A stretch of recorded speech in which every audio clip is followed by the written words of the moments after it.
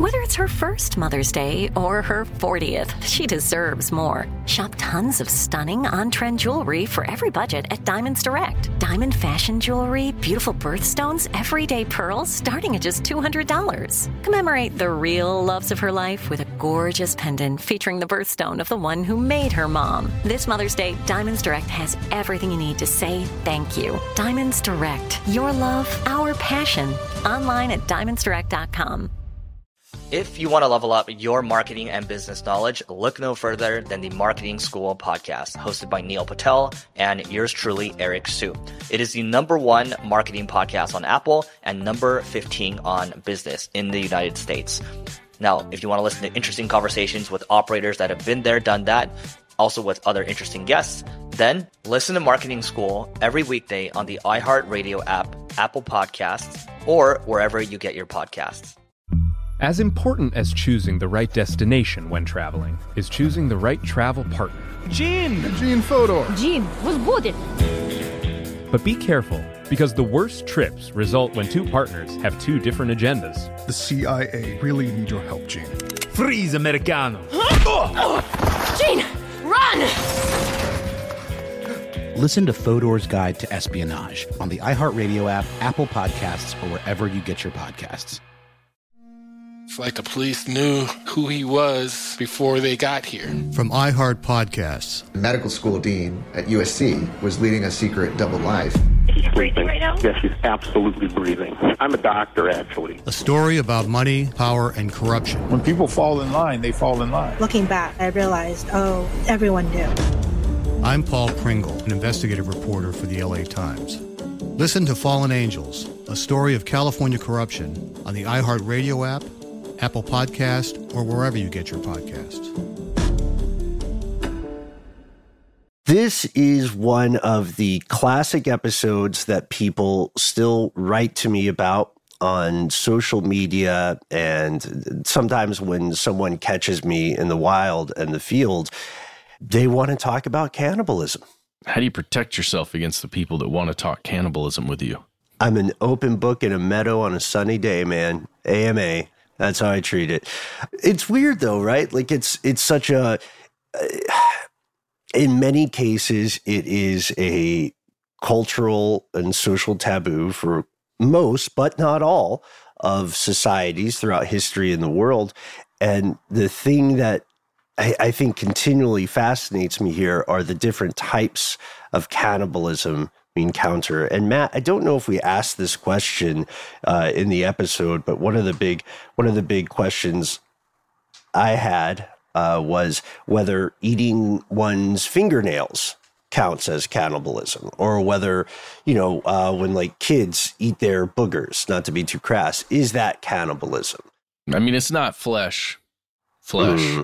I don't think it counts. Oh, or eating hair. Eating hair. I don't know. In this episode, we're really just talking about, the flesh parts, the stuff under the skin, the meat that we're all made of, and eating that because you have to resort to it, sometimes because it's part of a ritual. Let's learn about cannibalism together right now. From UFOs to psychic powers and government conspiracies, history is riddled with unexplained events. You can turn back now or learn the stuff they don't want you to know.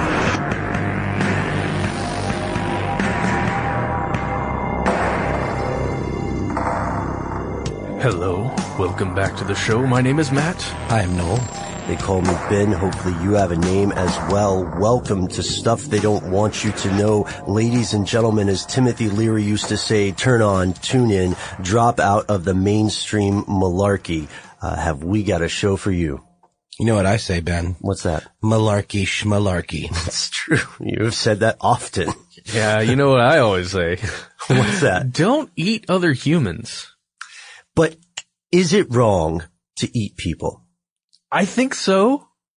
In our modern society, sure. You guys, we're not here to make judgment calls, okay? We're here to report the facts and the, conjectures surrounding said topic. Yes, that is correct, Noel. We are looking at cannibalism, fact and fiction today. As Matt pointed out, just a second ago, cannibalism is a taboo. It is a great and it's an ancient taboo, but it is also a practice that is as old as human civilization, older than Western civilization, as old as the passage of the stars first measured by man. It may predate civilization. There is evidence that human beings, we did our earlier show on the different, let's say, demo reels of what would become modern humanity, Denisovans, Neanderthals, the hobbits out in Indonesia. There's evidence that... I thought they lived in New Zealand. New Zealand? Oh, that was the worst. I had a pretty good New Zealand accent for a while. You should watch Hunt for the Wilder People. You'll get it real quick. Flight of the Conchords helped me with it. Some of the same folks. Some of the same folks? No kidding. Murray's in it. Mary? He plays a conspiracy theory nut who lives in the bush. It's on the top of my must-see It's fantastic. list. Yeah. All right. But we digress. Oh, yes. We'll check it out. rather. No, we're all digressing together. And what else is a conversation if not a series of Matryoshka dolls, So there is evidence though that even before the Homo sapien that we know now was on the scene, early man was eating itself. Yeah, there's this place called Goes Cave in Somerset, England, and in this cave, there were discovered animal bones and human bones that were placed together. It's from 15,000 years ago. That's when these bones were placed in there. The bones displayed evidence of defleshing, the skin ripping off of it, marrow extraction, like crushing those bones and getting all the good insides out. Delicious marrow. And get this, human teeth marks on both animal and human bones. Which is horrifying, but still not quite proof positive of cannibalism.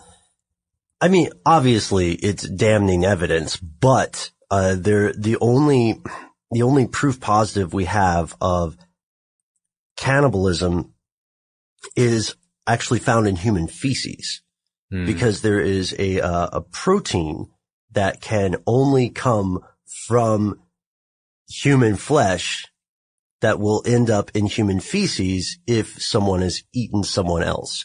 You like how we're getting right to the grossest part? Yeah, this is great. I'm loving this, especially I'm imagining all the different things that people could be doing while listening to this. That's actually the tagline for cannibalism is I'm loving this. Yeah, McDonald's took it. To I'm loving it. But we can't get sued for that, right? We're good? No, we changed the word. Okay, yeah, we changed the word. The same way Vanilla Ice took that Queen song. Oh God. Remember? He did get sued though. Yeah. He did? Yeah. Did he win? I don't know. Oh. So let's put this in the historical context. The fancy $5 word for cannibalism is anthropophagy. And my girlfriend loves their clothes, but I find them really overpriced and pretentious. Oh boy. And they keep eating their customers, right? Not cool. I feel so worried about you every time you go into that store. I try to avoid it at all costs. So here's the deal with cannibalism. For a long, long time, accusations of cannibalism have been used to dehumanize groups of other people, right? Cristobal Colon, street name Christopher Columbus, rationalized some horrific things he did to the natives of the Caribbean by saying that he was bringing Christianity to cannibals, or that he was, stopping their acts through somehow slavery and mass pillaging and rape.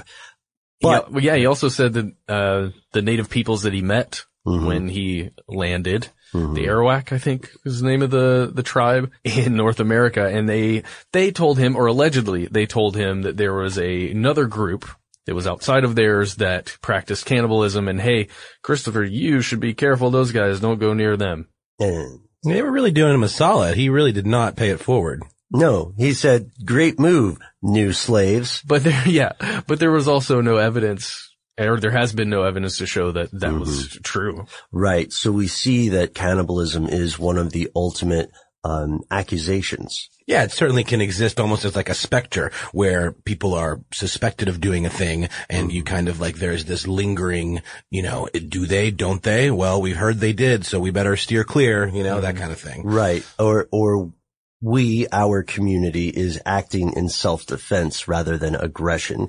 Legends of adjacent cannibal groups are across 6 of the 7 continents. Unless something's going on in Antarctica that we are not aware of at this time.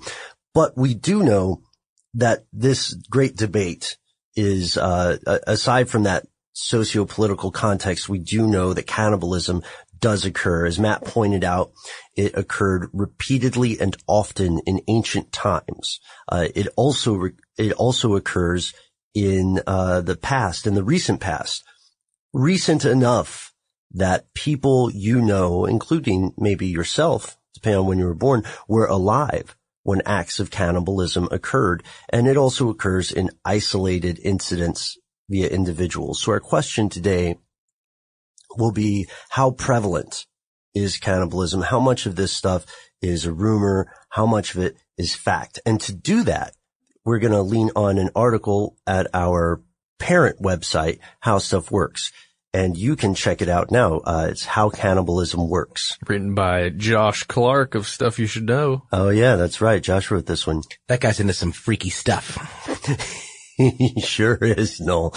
Hey, Noel, what's the first type of cannibalism? Well, I'm glad you asked, Ben. It just so happens the first type of cannibalism is what's known as survival cannibalism. So this is sort of a Donner Party-esque kind of situation. So consuming human flesh in the hopes of surviving long enough to eat something else. So not for funsies. Not for funsies. Unfortunately, sometimes that time for eating other things, delicious nuggets, chicken nuggets, whatever, never comes. So you end up kind of, exhausting your buddies in the form of, digesting their flesh. And then you're left to starve and also feel like a terrible, monstrous human person.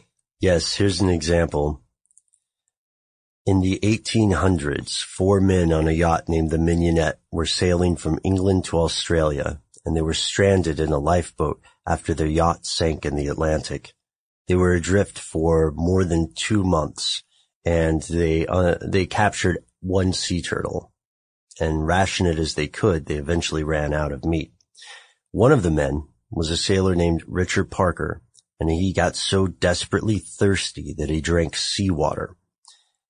And, of course, his health declined more precipitously than his 3 surviving shipmates.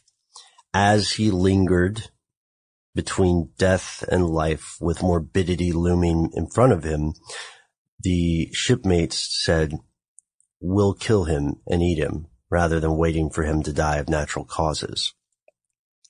And there's a brutal logic to that as well that we can explore.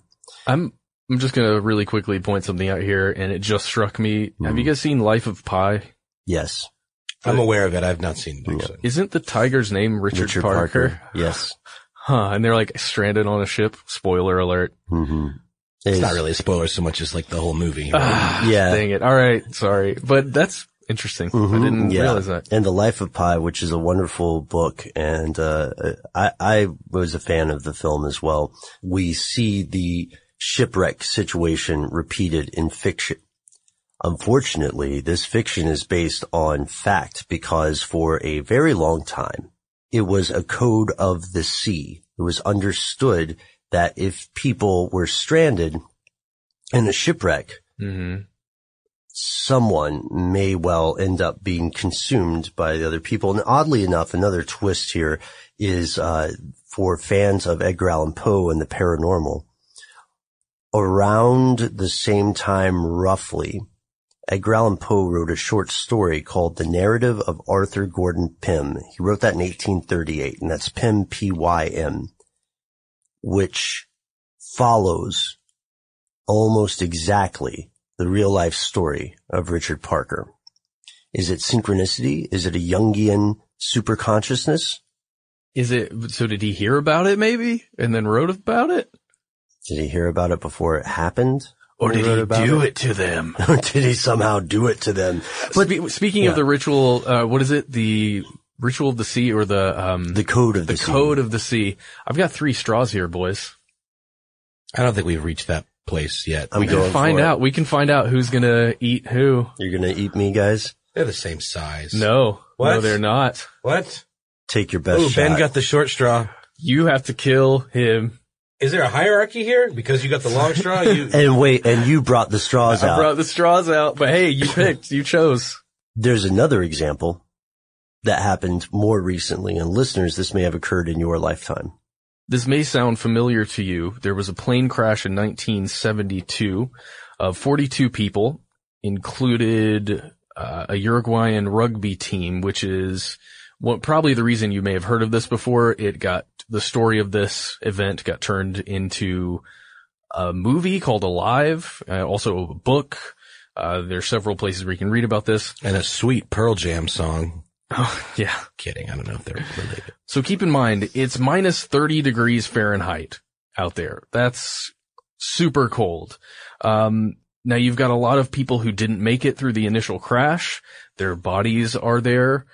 You don't have much to eat because, they had some supplies, some wine and chocolate that was on the plane, but it was very limited. There was also an avalanche that they had to deal with that ended up killing 8 more of the surviving people that were there. It killed half of the survivors, 8 of the 16. The bodies of some of the people who are here that are frozen, or do we die? Do we all just decide to die? That's a tough choice to make, and they made it. And they were ultimately rescued. Yes, they were driven to desperation after 70 to 72 days, and they took a sort of a Hail Mary, 10-day trip to find some sort of civilization, and they ran into a Chilean herder, I believe, who brought them back. This kind of cannibalism is, it's frightening, and we drew straws in jest, but we're the 3 of us on a boat, and in desperate circumstances, who knows what would occur. And Matt, I think you're right. It is a tough decision, and I don't mean to denigrate it at all, but also it's a decision that I feel like I know most people, I know what most people would decide. Very, very few people, including you vegetarians in the audience, would slowly starve to death. And the worst part about this kind of cannibalism is that it encounters rabbit starvation. Rabbit starvation is something that happens when someone's diet is only lean meat. So when people are driven to cannibalism in this sort of situation, the person that they are consuming, unless they were already dead, if everybody was starving and they just ate the first one who expired from starvation or dehydration, then the food that they are eating from that body is not nutritious enough to sustain them. There's no fat. So they will continue eating while they are starving because their body has enough lean meat. What it needs is some sort of nutrition. So the worst part of this sort of cannibalism, unfortunately, is that it doesn't help. And that is rabbit, R-A-B-B-I-T, starvation? Yes, yeah. Okay. So we talked about the Code of the Sea. We talked about survival cannibalism in small groups, but it has happened in large scale events as well. Most notably for history buffs, the Siege of Leningrad, perhaps. This was a nearly 3-year siege, 872 days. 1 million people died easily. From various circumstances, right? From war, from hardship, from being abducted, butchered, and eaten. The population was slowly starving with no way to replenish the food supply. Gangs of starving people roamed the street like feral dogs. The city had to dedicate an entire unit of its dwindling law enforcement just to fight cannibalism. And people were arrested, hundreds of people. Yeah, as a matter of fact, 260 people were arrested for cannibalism, and the parents kept their children inside at night for fear that they would be abducted. Absolutely. No, this shows us that people will eat one another, not just in small isolated groups, but entire cities can be driven to cannibalism under the right circumstances. If this seems strange to you, ladies and gentlemen, look around. Is there anyone in the room with you? Are you outside? Is there anyone walking by? If there's no one near you, think about the closest person. Think about what would happen the next time you're trapped in an elevator, right? Think about what would happen the next time you're stranded somewhere. How long would it take you? What choice would you make? And we will ponder that question and others when we return from a quick sponsor break.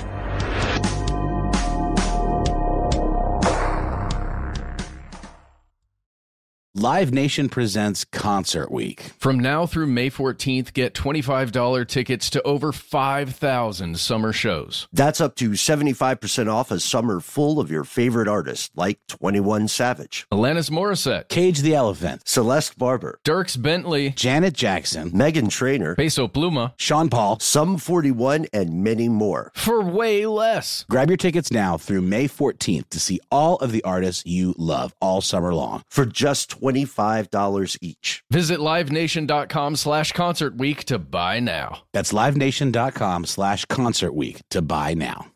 America. We are endowed by our Creator with certain unalienable rights: life, liberty, and the pursuit of happiness. At Grand Canyon University, we believe in equal opportunity, and the American dream starts with purpose. By honoring your career calling, you impact your family, your friends, and your community. The pursuit to serve others is yours.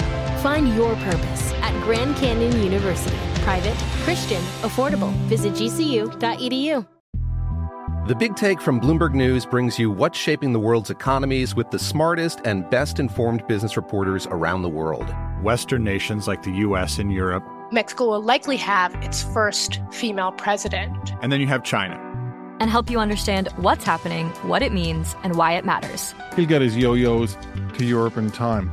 But the longer this drags on, the more worry he's getting. They knew that they needed to do this as fast as they possibly could to get a drug on the market as fast as they could. I'm David Gura. I'm Sarah Holder. I'm Saleha Mohsen. We cover the stories behind what's moving money and markets.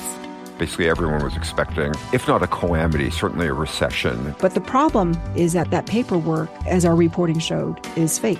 As someone who's covering the market, I'm often very worried about an imminent collapse. So I'm thinking about it quite often. Listen to The Big Take on the iHeartRadio app, Apple Podcasts, or wherever you get your podcasts. Are you ready to fight back against crime?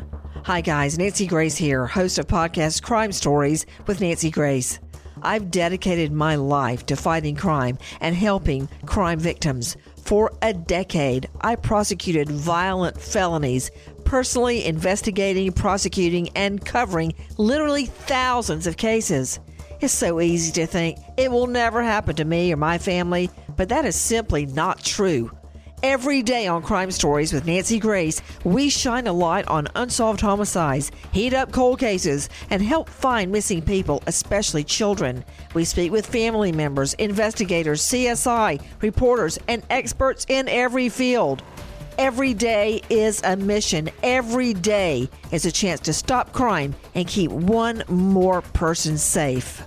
Listen to Crime Stories with Nancy Grace on the iHeartRadio app, Apple Podcasts, or wherever you get your podcast.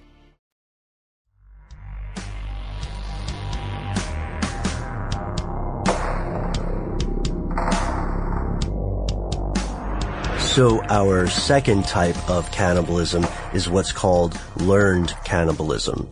Essentially a socially reinforced form of eating human flesh. And there are two types of this. Yeah, there is endo-cannibalism, and that's one that occurs within the group, the social group in which you exist. And there are several examples of this. Most of the examples we have are tribes, tribes in Indonesia, New Guinea, several other places like that. This is what you might describe as ritualistic cannibalism, perhaps? Yeah, for sure. So like the Wari tribe, practices endo-cannibalism in the form of, mortuary cannibalism. They're also known as the Paca Nova, and they are in Brazil. And so this sort of cannibalism occurs when they So what happens is when a valued member of the society dies, the closest relatives hug, embrace the deceased person. They leave the body for 3 days approximately, and then they send out messengers. So in the time between the death and the actual funeral, it's an average of 3 days, but that's not a hard and fast rule. And of course, this is in the Amazon, so decomposition sets in very quickly. It is a hungry environment. And once they arrive, once all the relatives arrive, they build a fire, they remove the visceral organs, they roast the body, and then they have attendant relatives consume the flesh to assuage the family's grief. Because what they thought of this is that by ingesting this corpse, the dead person is living on in some way in the body of their family. Yeah, like transferring memories over. And transferring the soul rather than being abandoned to wander the forest alone as a spirit. So it's considered an act of compassion rather than an act of desperation. And in its own way, the reasoning behind that is beautiful. And then there is the Foray tribe in Papua New Guinea, which you have probably heard of if you have looked into cannibalism. So upon the death of a member of this community, the women in the family, the maternal kin, dismember the corpse, remove the arms and feet, strip the limbs, remove the brain, cut open the chest, and take out the organs. This is where you hear about Kuru. Right. I've heard of this. Yeah. So Kuru is this infection you can get from consuming a human brain. Yeah. Is this from the prions? Like mad cow. Yeah. And, so this, the thing is that people who died of Kuru, there was a bit of a positive feedback loop because those people would die, quickly, right? And they would still have a layer of fat on them that resembled fatty pork. So they would be choice bites. And this produced, this produced massive complications. There's also an X-Files episode about people transmitting Kuru to each other. And then there's another tribe in, Indonesian New Guinea. Yeah, this is the Korowai tribe. And the practices of the Korowai tribe in the past, that's what we're talking about here. It appears that most of cannibalism within this tribe has ceased. But in the past, when a member of the tribe died for some less than obvious reason, let's say a disease, something internal that you couldn't see, they didn't fall out of a tree or, die in battle or get attacked by an animal. If this occurs, then it was believed that their death was caused by a kakua, or a witch man from the netherworld, which is pretty intense. I think that's also a Pokemon. A kakua? I did not know that. Really? Listeners, correct me if I'm wrong. Okay. But these kakua were only believed to be able to inhabit the bodies of another male. And when they did inhabit that body, they magically ate the interior of the human. So in order to enact revenge on this witch man that is eating the insides, the Korowai believed they had to eat the body of the person who died. And there's this whole list here of how they prepared the meat, which I kind of don't even want to get into, but they basically steamed the body and chopped it up in order to consume all the parts. And we have a description here from an interview that Vice conducted with someone who spent some time with this tribe that discusses exactly how they prepared the human meat. Just for the record, the Pokemon is a kakuna. But here's the quote. They steam everything with an oven made from leaves and rocks. They treat it like they would the flesh of a pig. They cut off the legs separately and wrap them in banana leaves. They cut off the head, and that goes to the person who found the kakua. They cut off the right arm and the right ribs as one piece and the left as another. They ate everything except for the hair, nails, and the penis. Children under 13 are not allowed to eat this flesh. They believe that eating the kakua is very dangerous, that there are evil spirits all around, and the children are vulnerable. And again, these are practices that occurred in the past. It's thought that now these practices are discussed as a way of getting people to come and visit the tribe. It's like a tourism thing? Yeah. But, that is unconfirmed currently. There's another one that's perhaps the oldest practice of cannibalism, which is exo-cannibalism, eating a member of another family, group, community, tribe, culture, etc. Mm-hmm. For instance, the Mianman in Papua New Guinea, again, were well known for practicing this. They would raid neighboring villages. When an anthropologist questioned members of this community why they carried off dead Atbelmans, an adjacent community, they said they considered them good meat. To this tribe, the Miamans, the Atbelmans who existed outside of their community weren't people. Mm-hmm. They were game. Yeah. They were there to be hunted the same way that the Morlocks hunted the Eloi in The Time Machine by H.G. Wells. Or the way Gary Busey hunted Ice-T in Most Dangerous Game. Well, that wasn't what it was called. I think the movie was just called... It was called Surviving the Game. Yeah. Hunting a person, though, is often referred to as the most dangerous game. There's another example. There was a former secret society in Sierra Leone calling themselves the Leopard Society. They would kill people. They would attack them with claw-like weapons, and they would take the human blood and fat of killed members of other groups, and they would mix it into a potion called Borfina. It was consumed to attract wealth and power, similar to a few of those isolated incidents amongst narco religions. Yeah, with Candomblé and all that. Yeah. And of course, while we're in that part of the world, while we're in South America, let's look at the Aztec culture of Mexico and Central America, just a little ways north, right?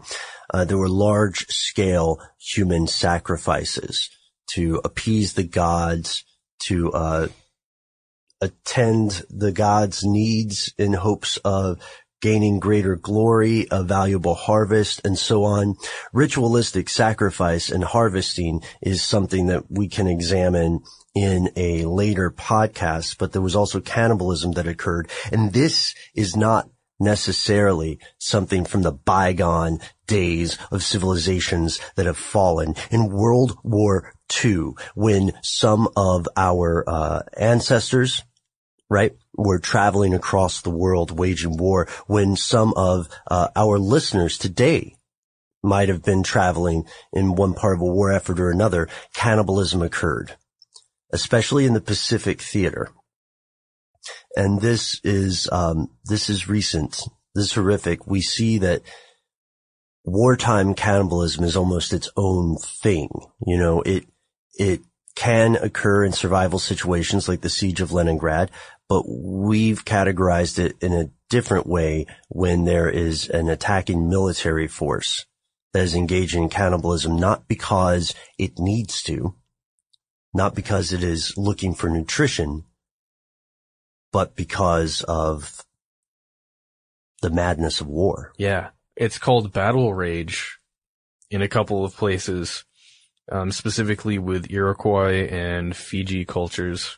Mm-hmm. It's one of these awful things where people, if they were captured, they would be mutilated, like in front of a crowd sometimes cut up and eaten in front of a crowd. Well, you like see people talking about taking souvenirs or trophies where someone will have like a necklace with, severed ears on them or something like that, Mm-hmm.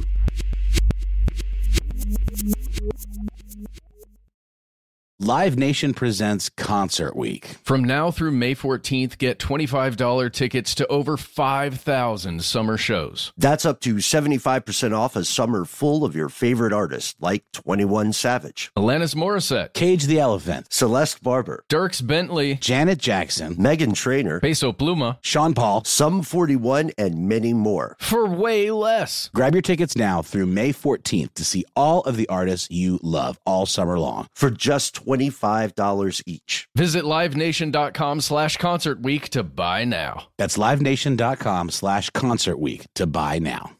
Grand Canyon University, an affordable private Christian university, is one of the largest and fastest growing universities in the country, offering more than 270 programs online.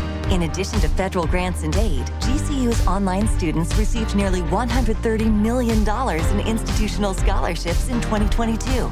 Find your purpose at Grand Canyon University. Private, Christian, affordable. Visit gcu.edu/myoffer to see the scholarships you may qualify for. The Big Take from Bloomberg News brings you what's shaping the world's economies with the smartest and best-informed business reporters around the world. Western nations like the U.S. and Europe. Mexico will likely have its first female president. And then you have China. And help you understand what's happening, what it means, and why it matters. He'll get his yo-yos to Europe in time.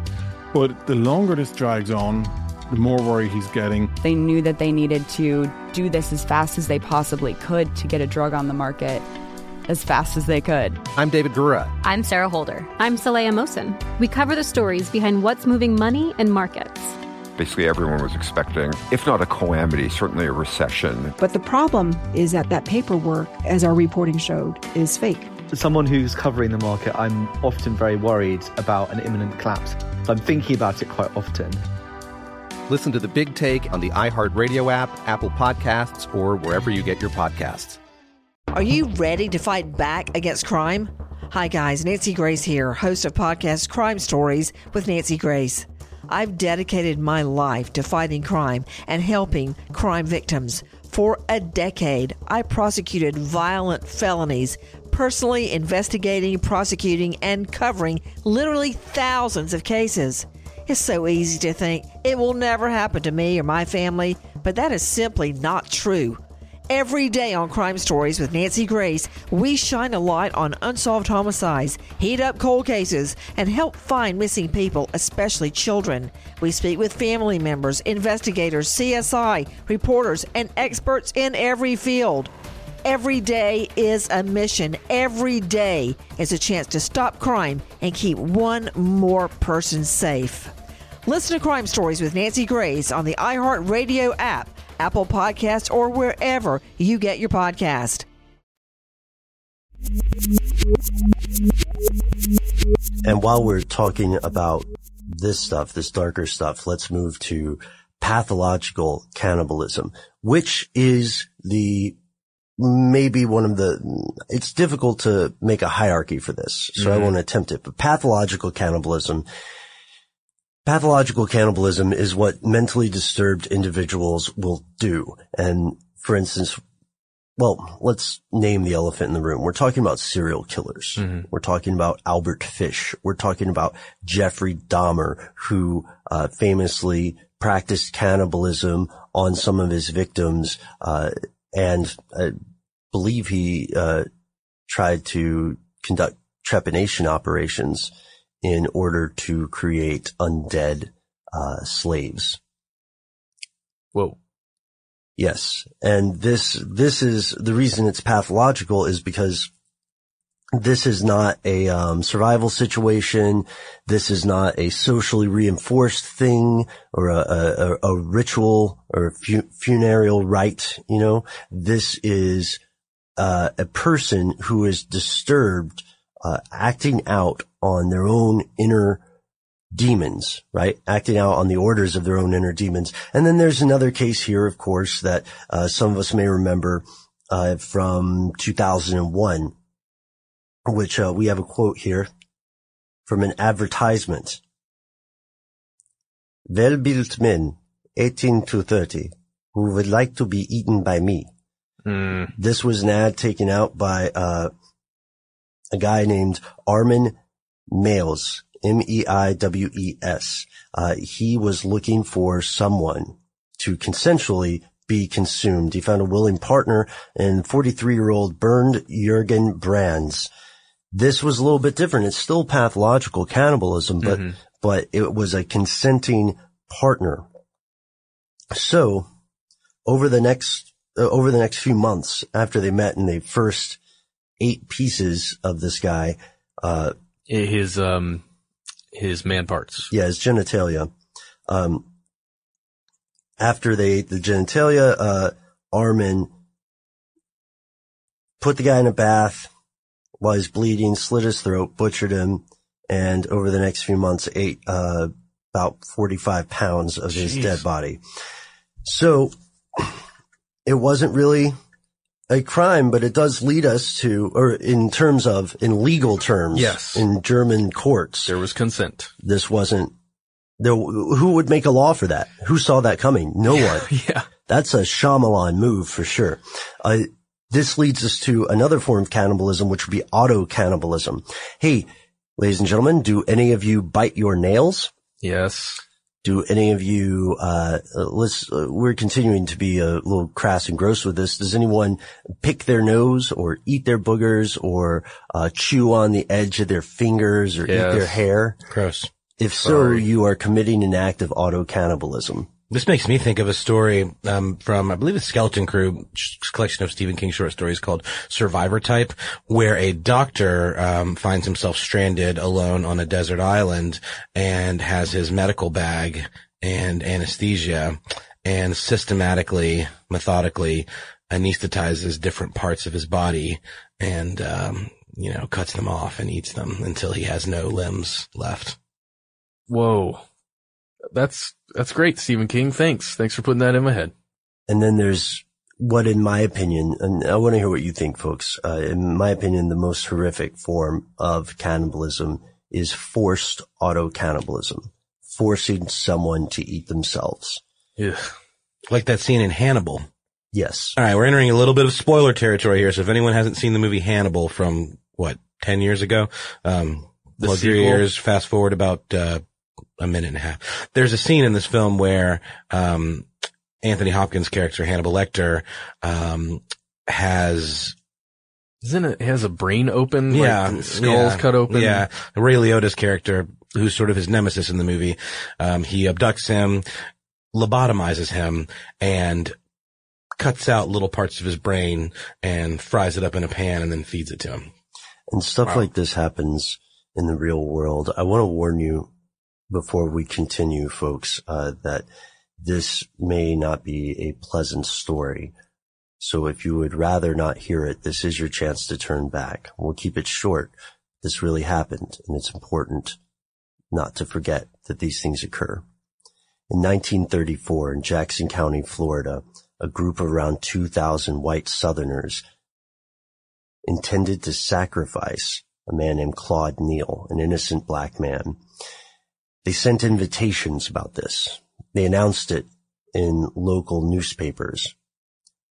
They castrated him, and they forced him to eat his own testicles. And then they tortured, further mutilated him, cut off other parts of his body. Some saved as mementos, similar to wartime cannibalism, skinned him, and burned him. This is what the human species is capable of. Forced auto-cannibalism is, in my opinion, the most insane and disturbing part of this entire thing. And then, as a palate cleanser, let's go right to another one that a lot of people don't think about. Newly discovered auto-cannibals, Matt and I among you, nail biters, right? Mm-hmm. There's another thing, and that is symbolic cannibalism. You attend a Christian mass. Body of Christ. Body of Christ. Yeah, this is something I can't remember if we've talked about on the show before, but it was a new revelation for me. And I guess just because I grew up in such a Christian-centric environment that I never thought twice about that ritual. It is symbolic, of course. You're not actually eating blood or body of anything, but still, even though it's symbolic. Now, some sects of Christianity do believe that it is the actual body of Christ once it is blessed in that way. Transubstantiation. Yeah. Yeah. I mean, it's mind blowing when you really think about it. Sure. From an outsider perspective, it's got to sound, like cannibalism. Mm-hmm. And it just seems, it's so strange how things can normalize for people. You know what I mean? Sure. It's like if we think back to individuals in a human sacrifice oriented culture, then they would say, well, we have to do this. Well, that's sort of the nature of ritual, isn't it? Where you normalize the abnormal and it becomes, of course we do that. That's just what we do. We've always done that. We've always been at war with East Asia or the Middle East or whomever. So here's the crazy part. This is a brief check-in because we're running out of time today and we'll have to come back next week. Cannibalism occurs in modern contexts. It occurs in West Africa. It occurs in India. It occurs in Papua New Guinea. It occurred in North Korea during the famine of the 1990s. Cannibalism is much, much closer than you may think. It is not just some old, unfortunate happenstance with shipwrecks. It's not just something that an isolated, disturbed individual would do to innocent people. In times of crisis, people, no matter how well you know them, may change. And ultimately, the human goal, the thing we are built to do, is to survive by any means necessary. Not all of these forms of cannibalism that exist in the modern age are necessarily bad or criminal, right? There is ritualistic, spiritual cannibalism, right? The propitiation of the dead. In other terms. For example, in India, there's the Aghori tribe, and these are cannibal monks. They feast on human flesh, they drink from skulls, they live amongst the dead, but they are not, they're not going out and killing people. They will chew the heads off live animals. They meditate on top of cadavers. They live with death. You know what I mean? Mm-hmm. But this is not necessarily criminal. Another thing that we see is the allegations of cannibalism amongst the elite. There are a lot of allegations of cannibalism among the elites, but there is not, I haven't found anything that we can substantiate, something that we can come forward and say, yes, absolutely, this is happening. There are allegations about Bohemian Grove that you've probably read, where there are allegedly human sacrifices that occur. Through the cremation of care. Through the cremation of care, where there's a body, it's believed to be just a prop. But an effigy. An effigy, yes. But, there are people who think otherwise. Who knows? I've never been there. The only people I know who've been there are presidents and, some of the elites and Alex Jones. So we are going to end it here today, ladies and gentlemen, on a question. Would you eat someone's to survive? Do you have the willpower to let yourself slowly starve to death rather than consume human flesh? How prevalent do you feel cannibalism is? And what do you think about the spiritual nature of consuming human body parts? Yeah, do you think there is power to be gained by doing that somehow? Let us know. You can find us on Facebook, Twitter, and Instagram. We're Conspiracy Stuff on Facebook and Twitter. We're Conspiracy Stuff Show on Instagram. We got to the game kind of late, but you can see a lot of behind-the-scenes things that you wouldn't ordinarily see on our Instagram. If this podcast interests you, you can check out our related content on our website, StuffTheyDon'tWantYouToKnow.com, where we have every single podcast we've ever created. And that's the end of this classic episode. If you have any thoughts or questions about this episode, you can get into contact with us in a number of different ways. One of the best is to give us a call. Our number is 1-833-STDWYTK. If you don't want to do that, you can send us a good old-fashioned email. We are conspiracy@iheartradio.com. Stuff They Don't Want You to Know is a production of iHeartRadio. For more podcasts from iHeartRadio, visit the iHeartRadio app, Apple Podcasts, or wherever you listen to your favorite shows. If you want to level up your marketing and business knowledge, look no further than the Marketing School podcast, hosted by Neil Patel and yours truly, Eric Su. It is the #1 marketing podcast on Apple and number 15 on business in the United States. Now, if you want to listen to interesting conversations with operators that have been there, done that, also with other interesting guests, then listen to Marketing School every weekday on the iHeartRadio app, Apple Podcasts, or wherever you get your podcasts. As important as choosing the right destination when traveling is choosing the right travel partner. Gene Fodor. Gene, was good. But be careful, because the worst trips result when two partners have two different agendas. The CIA really need your help, Gene. Freeze, Americano! Gene, run! Listen to Fodor's Guide to Espionage on the iHeartRadio app, Apple Podcasts, or wherever you get your podcasts. It's like the police knew who he was before they got here. From iHeart Podcasts. The medical school dean at USC was leading a secret double life. He's breathing right now? Yes, he's absolutely breathing. I'm a doctor, actually. A story about money, power, and corruption. When people fall in line, they fall in line. Looking back, I realized, everyone knew. I'm Paul Pringle, an investigative reporter for the LA Times. Listen to Fallen Angels, a story of California corruption on the iHeartRadio app, Apple Podcast, or wherever you get your podcasts.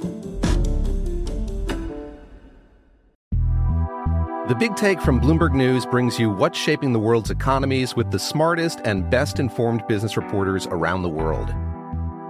We cover the stories behind what's moving money and markets, and help you understand what's happening, what it means, and why it matters every afternoon. I'm Sarah Holder. I'm Saleha Mohsin. And I'm David Gura. Listen to The Big Take on the iHeartRadio app, Apple Podcasts, or wherever you get your podcasts.